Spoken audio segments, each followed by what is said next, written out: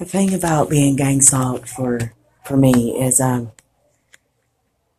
in a program and I'm trying to get well, and if that were all that were around me, like it has been before, so I become stubborn and it'll start to make me not want to do things. Like, well, I'm not gonna do that even though it helps me because they're there, or I'm not gonna do that because they'll be in there. I'm not going to say that in front of them, or I'm not going to share that, or I'm not going to give myself the gift of getting well because they're there. And I've struggled with that so much that I've came to the conclusion that everything has to be done for me anyway. Who cares if they're there? Who cares what they hear me say? Who cares? It's a lot harder to use it against me when I've already talked about it, I've already dealt with it, and I'm ready for it. And if there's nothing left to use against me when everything's out on the table, there's nothing left. So I'm a certified yoga instructor, right? So when I'm teaching a class, am I going to not teach my class if they come in there?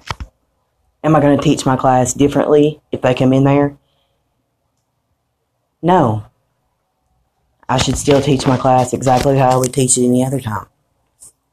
With kindness and compassion for whoever's in it during that time, in that way. So I finally came to that conclusion, and I'm not going to keep myself from having things that I deserve because of them. It makes their job a whole lot easier. And they'll try to make their target think that you're going they'll make it very obvious that they're there, and then they'll try to make you think that you were wrong somehow. And they do that. A lot of the reason is because so you'll become relaxed, and they'll be able to steal your laundry and steal your food and do all these screwed up things to you, and then once again, and then it'll happen again, over and over again, back and forth. And then, before I know it, I look like, so bipolar, it's unreal, because I'm up, I'm down, I'm pissed, I'm grateful, and I also like to be grateful, but I don't try to be too grateful. Because if I get too grateful, I get complacent. And I don't strive for more. So sometimes I like to get pissed off and not appreciate anything. I mean, as crazy as it sounds, if I don't appreciate what I have enough, I'm going to strive for more. I'm not going to give it up. I'm just going to want more than that. And that's the way my personality is. That's the way that I can thrive. If I get too caught up in how grateful I am, everything's going to stay the same and nothing's ever going to improve because I'm okay with just having that. And I'm not. I'm glad I have something, but I sure in the hell want a lot more.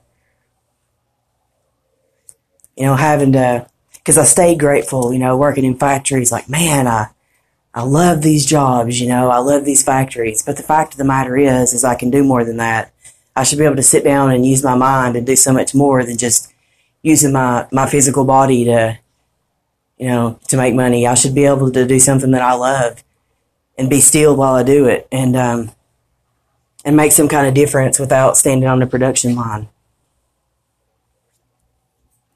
I have a great med-management doctor, and a lot of targets struggle with trusting doctors, I know, but I'm here to tell you that mine has been really, really great in sticking by me, and she's motivational, and she reminds me that I should thrive for more. So I'm glad that I stuck it out with her and